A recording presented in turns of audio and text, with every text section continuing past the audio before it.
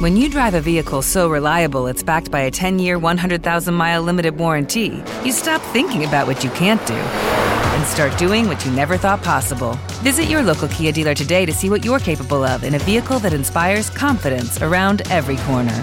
Kia, movement that inspires. Call 800-333-4KIA for details. Always drive safely. Limited inventory available. Warranties include 10-year 100,000-mile powertrain and 5-year 60,000-mile basic. Warranties are limited. See retailer for details.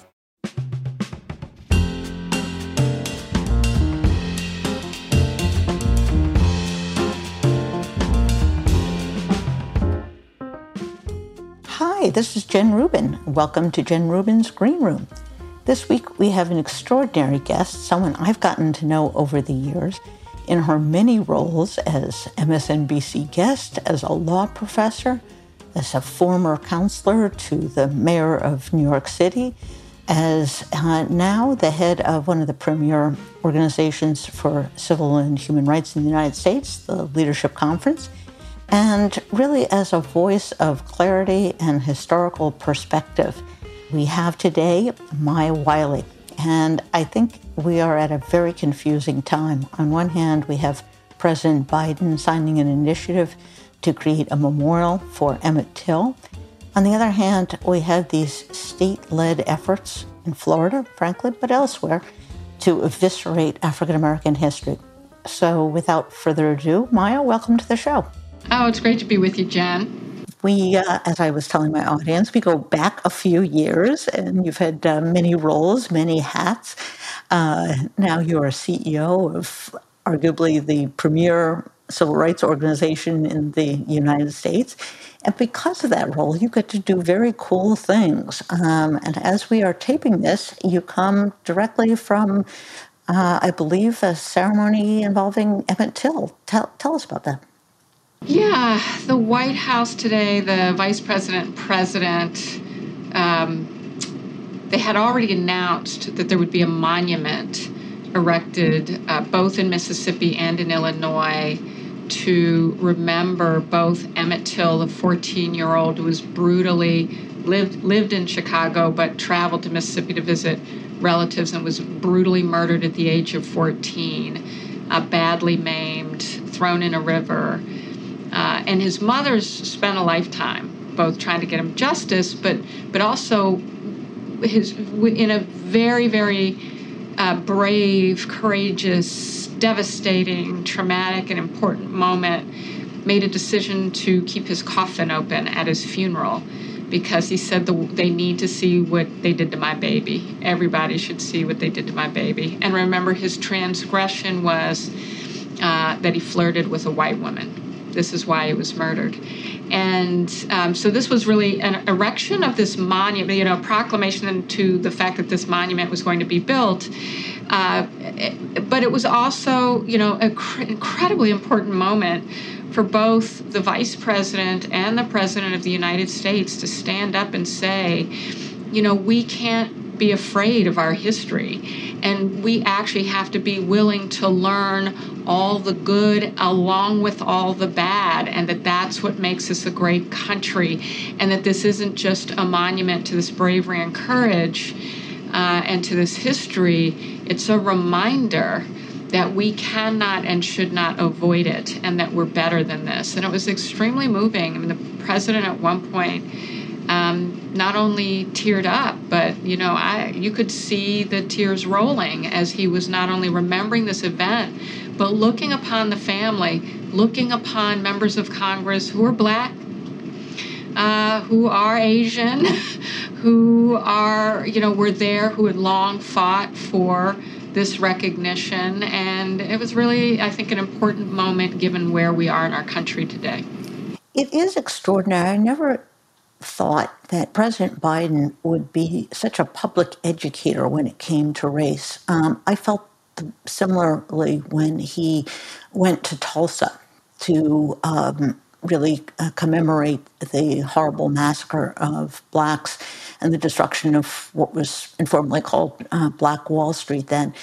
It feels like he's filling a void, or at least trying to counteract this movement that really is seeking to excise, destroy African American history, which is American history. How did we get to this point where we have this virulent movement that really is trying to write out of history Americans, a whole group of Americans who are vital to our national story? How did we get here? You know, there's so many different answers to that question, Jen, but I'll focus on two things. One, there was never a time in our history where there weren't some people, some small minority of people actively fighting against the progress we were making as a nation on racial equity, on religious freedom, on being a country of immigrants, on folks' ability to be who they are, including in terms of sexual orientation, in terms of women's rights, and that often these things were always very connected. But that element has always been with us, and it never went away. But I think what we saw in 2016 and 2015 in that presidential election cycle, we saw something I certainly had not seen before in my lifetime, which is a candidate running for office from a major political party that had made a decision to outwardly run on misogyny, run on racial stereotypes, say the things out loud that most politicians thought you should not say, and that candidate was candidate Donald Trump. We saw incitement to violence at some of his rallies. We just saw things that, were simply not considered acceptable in mainstream politics until that presidential election. And we know that empowered and emboldened white supremacists. It empowered and emboldened neo-Nazis. It empowered and emboldened groups like the Proud Boys actually organized around it as what they call, Western chauvinists, what the Southern Poverty Law Center, a member organization of ours, would call, the gateway organization to white supremacy, became the foot soldiers of Trumpism. And there was a lot of active activity, including by Breitbart News under Steve Bannon, to kind of brand some of these extremists as alt-right, which is simply a way of whitewashing out hate and extremism. And even as we saw in the Unite the Right rally, that anti-Semitic rally, awful offensive that resulted in the murder of Heather Heyer, that Unite the Right rally, remember that those hate groups, those members of hate groups, wore polo shirts and chinos, khaki pants, to look kind of preppy and collegey and to put a different face on hate. And I think it's impossible to look at the statistics in the rise in hate crimes. We've had an 80% increase in the rise in hate crimes since 2015.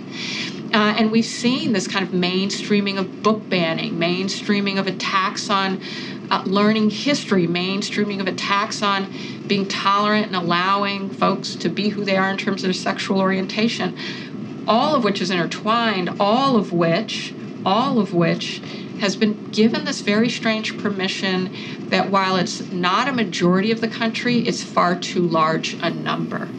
And that is really what has shocked me more than a demagogue coming along, because we've had demagogues in the past.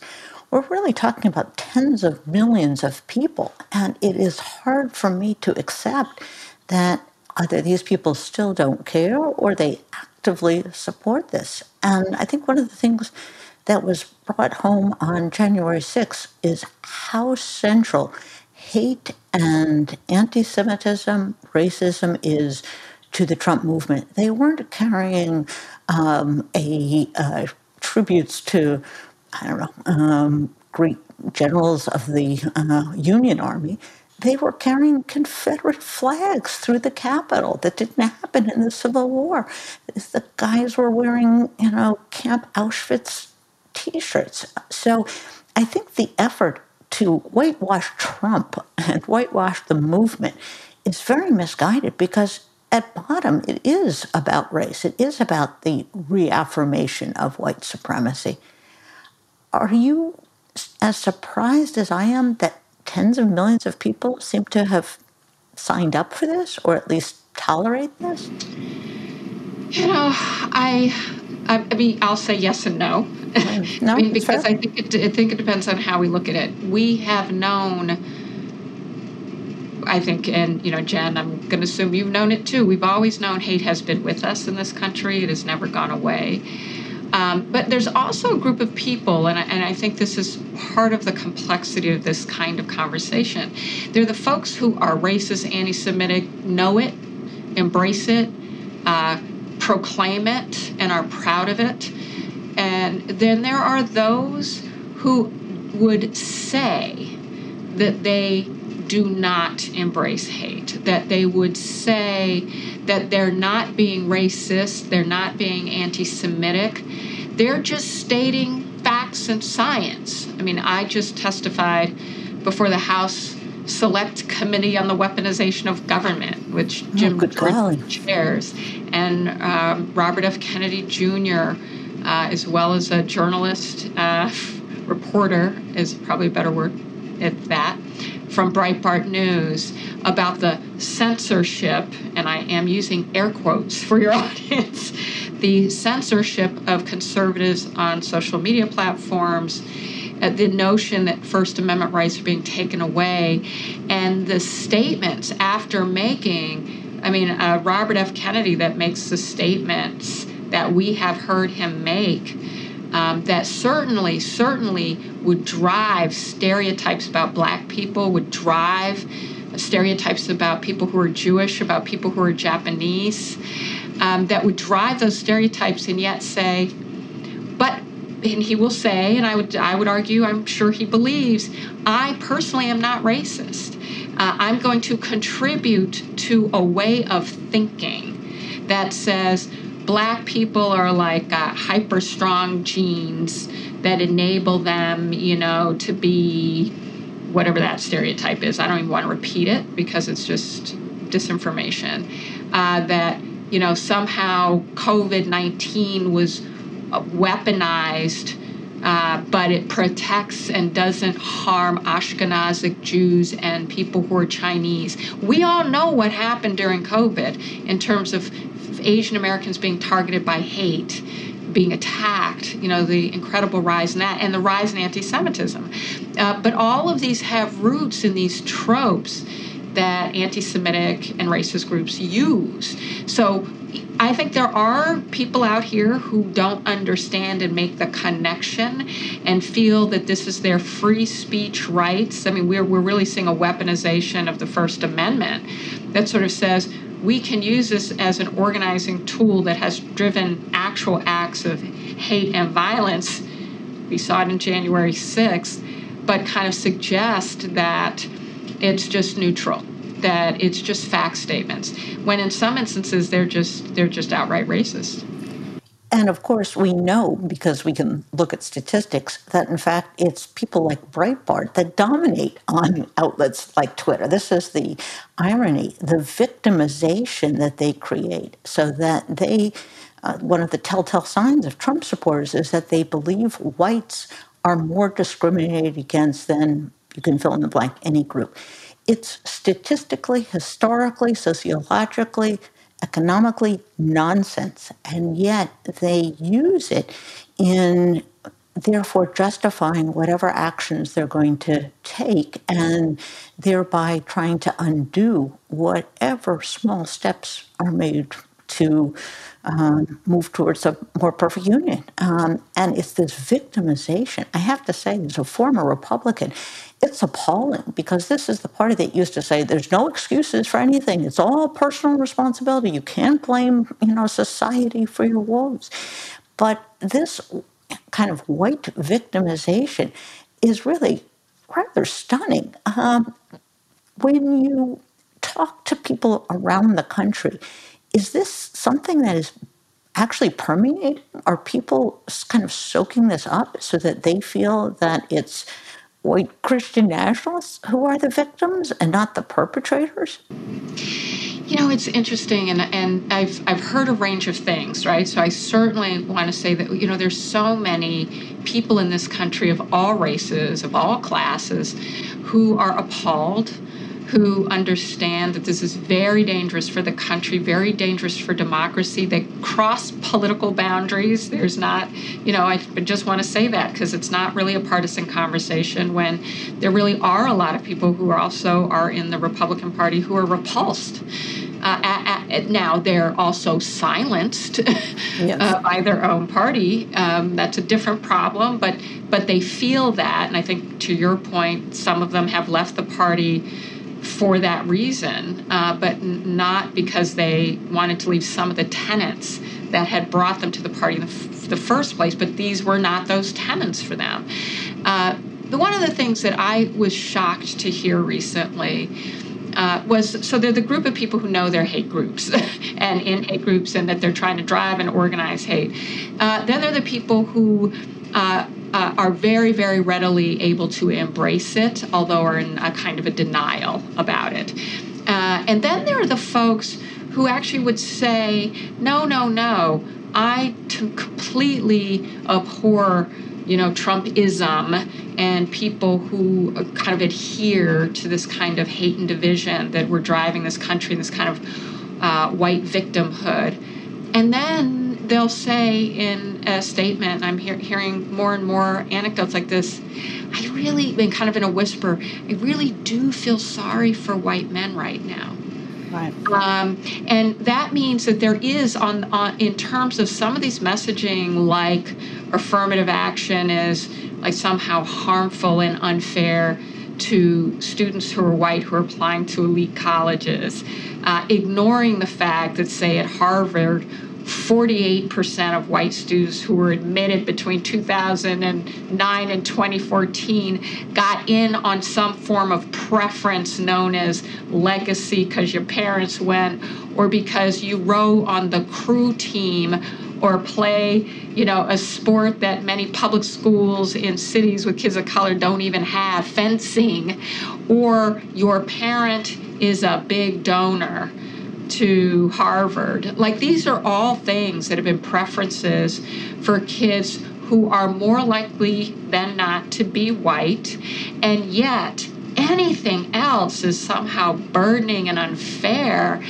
But there is a way that has started to permeate because there is such a megaphone for this, and there are so many people who are able to use that megaphone. And, the one thing we didn't talk about, Jen, is the amount of private dollars flowing in to drive this and to ensure that the audience for these kinds of messages grow.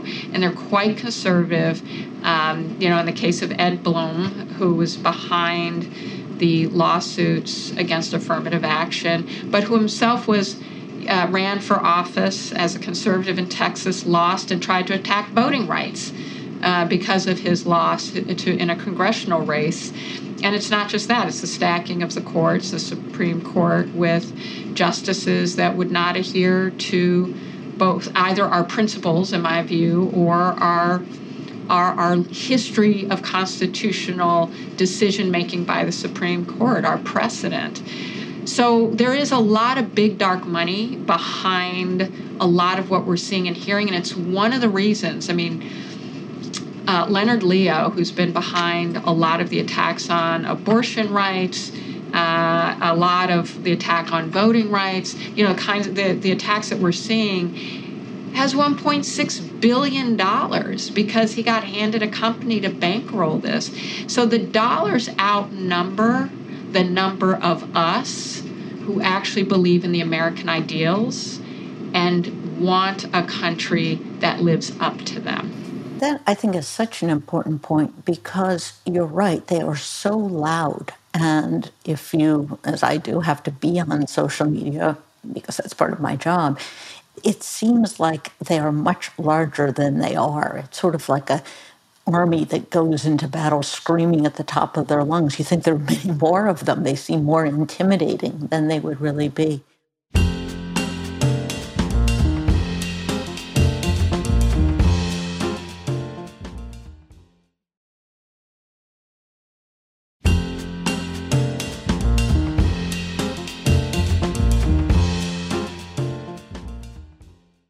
It's interesting that we raise the issue of the litigation against affirmative action. As we speak today, the Education Department has filed a complaint against Harvard, going after the legacy admissions, going after these donor admissions. Why doesn't Harvard, which says they're terribly committed to affirmative action, voluntarily give these up? Why do they hang on to these? Is this dollars? Is this where their $2 billion or whatever it is now endowment comes from? They could, of course, be leaders here and say, okay, fine, we can do without this. And yet they don't.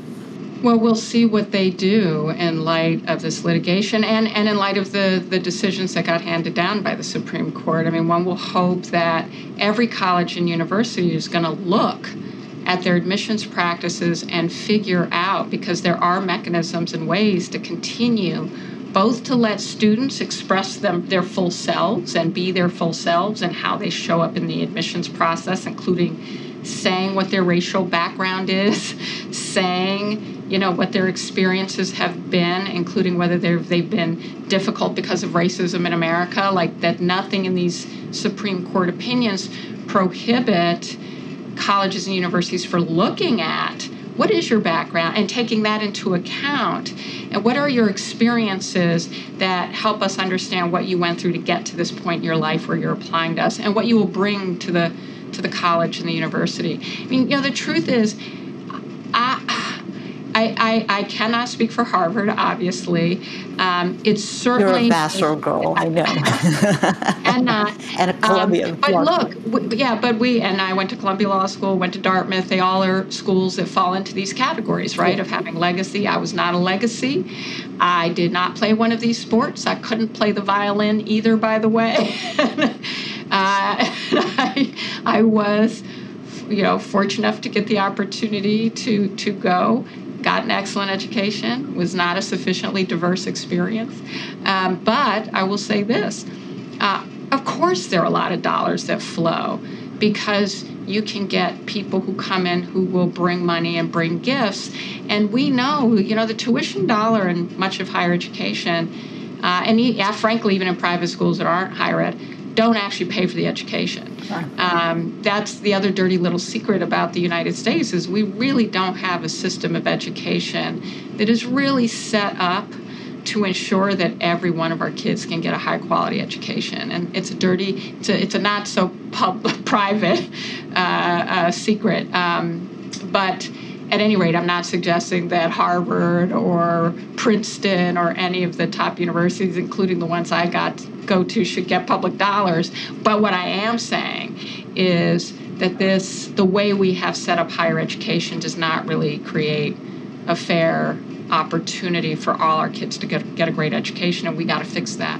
By the way, Harvard, with their endowment, could make it free, actually. They could very steeply cut those ridiculous tuitions, which themselves are a deterrent to a diverse population. We've now seen these statistics that on socioeconomic grounds, what we're doing is perpetuating a certain class of people as opposed to broadening and making available to people, regardless of race, regardless of economic situation, giving them access to that education.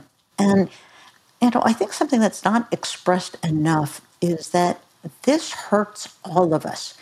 When we don't give people the opportunity to flourish, all of us are denied that. You think of the scientists who didn't get their PhDs. You think of the doctors who would have invented other things. You think of, scientists. You think of all sorts of people.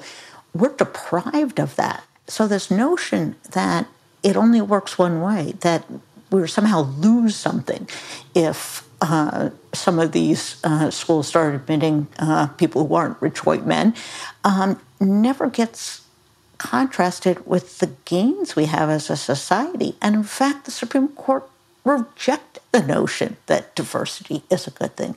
That was mind-blowing to me.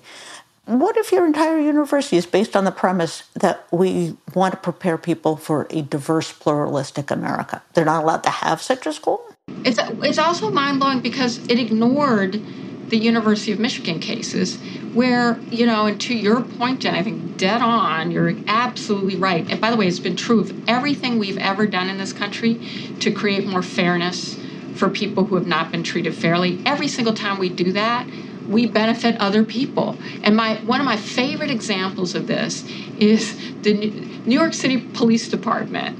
Right there, there was a time. This is on gender. We could use examples on race too. But there was a time when you had to be a certain height to qualify to apply for a job as a police officer at the New York City Police Department. And the lawsuits that challenged gender discrimination, for example, in that suit. This was a suit that got won. They said there's no job-related reason to have this height requirement. So when they got rid of the height requirement, which was, of course, meant more women, because women were typically shorter, had more opportunity to apply, it meant all these white men who could not apply to the police department because they were too short could now apply to the police department. I mean, every time we open up opportunities, they don't just go to benefit one group. In the context of affirmative action and the University of Michigan cases, where Sandra Day O'Connor, a Republican appointed by Ronald Reagan, first woman on the bench, literally said, look, all I've got, this is not literally what she wrote, but got reams of briefs from psychologists, from educators, from the U.S. military, from businesses saying, look, we're strong. Military saying we cannot strengthen the national security if you're not doing diversity. We rely on it. I'm going to go tomorrow to Howard University to an event that's going to commemorate the integration of the U.S. Armed Forces, which made them stronger. We forget that benefits the U.S., but also critical thinking skills. We challenge each other. We have different experiences. When we learn together and challenge one another in those ways, that actually is where a lot of our growth comes from, including, to your point, our ability to be a pluralist society, our ability to be a society where we do know how to work together because we're different. We do know how to figure out what our shared problems are, what our different problems are, and how we should work together on them. That helps everybody. So I think you're so right. I'm so glad you said it. And it's one of the reasons why, frankly, we all have to be very disturbed. Even if you're a white man, you are not going to be better off because women can't get abortions. You are not going to be better off because black people can be prevented from having an equal opportunity to go to an elite college. You're not going to be better off because we ban books that, frankly, you might enjoy reading and learning about in school. Might have been your only opportunity to get exposed to them. Or maybe you have a child who turns out to be gay. And the opportunity to have read and learned something about that might have made you a better parent. And I just think this is what we have to remember as a country. This is why it was so moving today when the president said,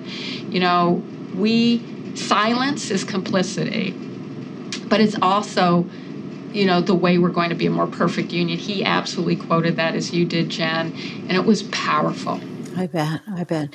And when we do these things, we come out in such a better place. We had the base changing commission. This was the commission that was going to go and look at military bases that had been named for traitors, the Confederates who took up arms against the United States. And of course, right-wing Republicans were all opposed to this. Why we should honor traitors is beyond me, other than the fact that this is the lost cause and that whole mindset. And they didn't just choose names randomly to replace them. They chose a diversity of people who, at least I had never heard of in certain contexts, because these people were African Americans, these people were Native Americans, these people came from all walks of life. And when the community heard who these people were, there was great pride in elevating these people. So on one hand, you have white male traitors, and on the other hand, you have diverse heroes. I mean, this should be a no-brainer. And I would like to think there's more discussion of this and there's more uplift of this. I know my listeners and readers get very depressed at times because it seems like there is no end to it. And I tried to tell them, that's right, it's a never-ending battle. But what are some ways in which ordinary Americans are and can make a difference in making sure we have a pluralistic society and fighting back against intolerance? Give some of our listeners something to hang on to or a to-do list. What can they do?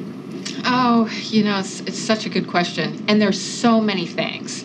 So first of all, I think almost every state, doesn't matter which state you live in, maybe not your neighborhood, maybe not your immediate community, but almost every state has some group that enables you to get engaged in doing voter education work, that enables you to get engaged in ways in which you can push your state legislators or your city council for the kind of education curriculum or the kinds of opportunities that make for a more fair and just society. Every single one. If you need to find resources for them, you can come and sign up at our website for the Leadership Conference on Civil and Human Rights. Our website is civilrights.org. www.civilrights.org. But, even acts of civic engagement like registering and signing up to become a poll worker is now an act, a pro-democracy act, because it's under attack. Running for school board. I had a friend whose brother, New Yorker, his brother was running for school board because in a conservative place in Tennessee, in North Carolina, because he was seeing the fights that were happening over the schools. He didn't have kids in the system. He just wanted to be able to represent the community and the point of view that says we all care about our kids. We all want to make sure they get a great education, and that means they have to be able to learn history. So he ran for the school board. He didn't win. He might win next time. It actually matters a lot. It's one of the things that the forces against democracy started doing was contesting in school boards. It's also an act of resistance when people threaten because of it, but I acknowledge that some folks, some places, it may feel scary to do that. One of the things that I think is, it sounds small, but it's not, and anyone can do it, is we all have those moments where someone says something that may be racist or sexist or homophobic or anti-Semitic or Islamophobic or whatever the category, and may say it and be naive about it, or may say it and not be naive about it. But standing up and saying, that's wrong, we don't do that, here's why, is critically important, because what we have done in this country, and it is true, silence is complicity. Don't be silent. Be polite. You don't also don't have to attack folks. But we know, whether we're studying Nazi Germany or any other place, it is, or if we're studying, what if white abolitionists had kept their mouths shut? Right? I mean, think about that. There are so many points in our history where we have demonstrated that the consequences of staying silent, but what happens when we don't. And even that act, it may feel small.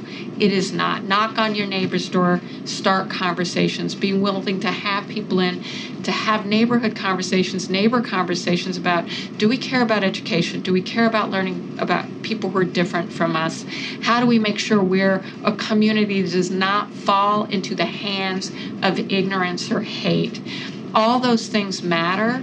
They really, really do. And there's no act that is too small. And that's the most important thing I want people to know. There is no act that is too small.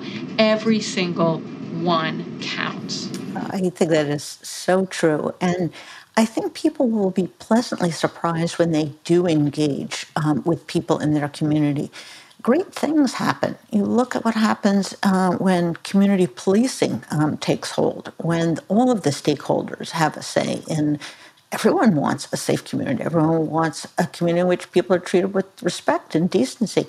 So I think when we get out of sometimes the national dialogue, the national shouting contest, and get into the weeds of life in America, I think sometimes we do better, and we certainly are less depressed about where we are headed.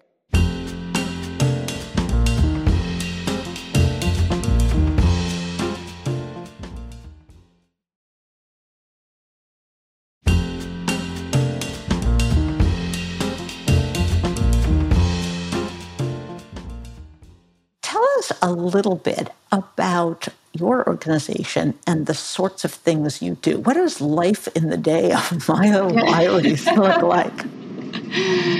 Ooh, it can vary. I bet. Well, the Leadership Conference on Civil and Human Rights is both the nation's oldest and the nation's largest civil rights coalition. We were founded in 1950 by the NAACP, by actually very powerful. It's Arnie Aronson, and one of the largest Jewish organizations in the country was a co-founder, as well as the Brotherhood of Sleeping Car Porters, which was the black trade union. And those three organizations were the founders, but we have always been, although rooted in the black civil rights movement and tradition for sure, always multiracial, always multi-sectoral, because we've always had unions, we've always had litigating organizations, we've always had service providing groups. But now we have over 240 national organizations. Frankly, we look like the country. We have all the women's rights groups, we have gun reform policy groups, we have most of the major trade unions. We've got all the civil rights groups that are traditional and new. Black Voters Matter is a new member organization, for example. So we do it all. Anything from voting rights to education to obviously women's rights to fighting anti-Semitism, to you name it. If working to work on mis and disinformation and its impact on our democracy. And so a day in the life is really all of that work, which to me really is about saving democracy and strengthening it for all of us. And that includes both, frankly, showing up where we have to. I mean, sometimes a day in the life is when I flew to Florida to be with the kids of New College of Florida because the governor and the state house were fired their president. We're telling them what they couldn't learn. We're denigrating them as students, and they organized an alternative. They had an alternative commencement because they had Donald Trump's COVID vax denier czar that the trustees invited to come do their commencement, and they refused. It was an incredibly important time to show up with students and alums who are organizing for academic freedom and for all the things we fight for. But we also work to support voter education, voter registration, and ensure that there's support for, particularly in low-income communities of color, for folks to get the support to get to the polls. That we don't do that directly. We work with and train and support local organizations through our membership. But we also make sure we're doing, election integrity. We lobby Congress. We do. We are working very hard on reintroducing voting rights. We're working on transparency and accountability in policing. And we believe that real public safety means prevention dollars, so that we spend $1 on preventing a crime, making sure people have opportunities rather than $5 in a police department, because that's just good policy. So we do any number of things, and for me, one of the joys is that all of it is in partnership and in coalition. All of it is with a group of committed people who look like this country, and all of it is about all of us, every one of us, and is about an America that lives up to its ideals, which is something that I know the vast majority of people in this country want. So we're working to empower it. And I think that is so critical. When forces of hate, forces that are opposed to democracy, want to stymie dissent, they create dissension among the opposition. And the response to this is to link arms. Your favorite issue may not be abortion, or my favorite issue may not be the climate, or you can go on and on. But understanding that there is a common solidarity in the improvement and the advancement of democracy is really the secret sauce, because when we are really united, that's when things occur. And a perfect example, which I was writing about today, is Issue 1 in Ohio. Issue 1 is a measure that would make it harder to qualify measures for the ballot. Guess what just qualified? Well, it happens to be a measure that is overwhelmingly popular for abortion rights. But think of all the other groups that are benefited when you can get a measure. And what are they so afraid of? They're afraid of democracy. They're afraid of everyone getting out to vote. So I say I am somewhat nervous in the short term, apprehensive in the midterm, but very optimistic in the long term, because I really do think this country, has shown its way. Thank you, Maya, for being with us. It was such a pleasure, and we hope you'll come back. Good luck with all you do. And we will put in our chat today the link for your organization and your bio so people know exactly who you are and what you're doing. So thank you. Thank you for being here, and thank you for all you do. Thank you, Jen. Thank you for your voice. Thank you for your platform and for sharing it and for all that you do. It was a pleasure to be with you, and I will be back.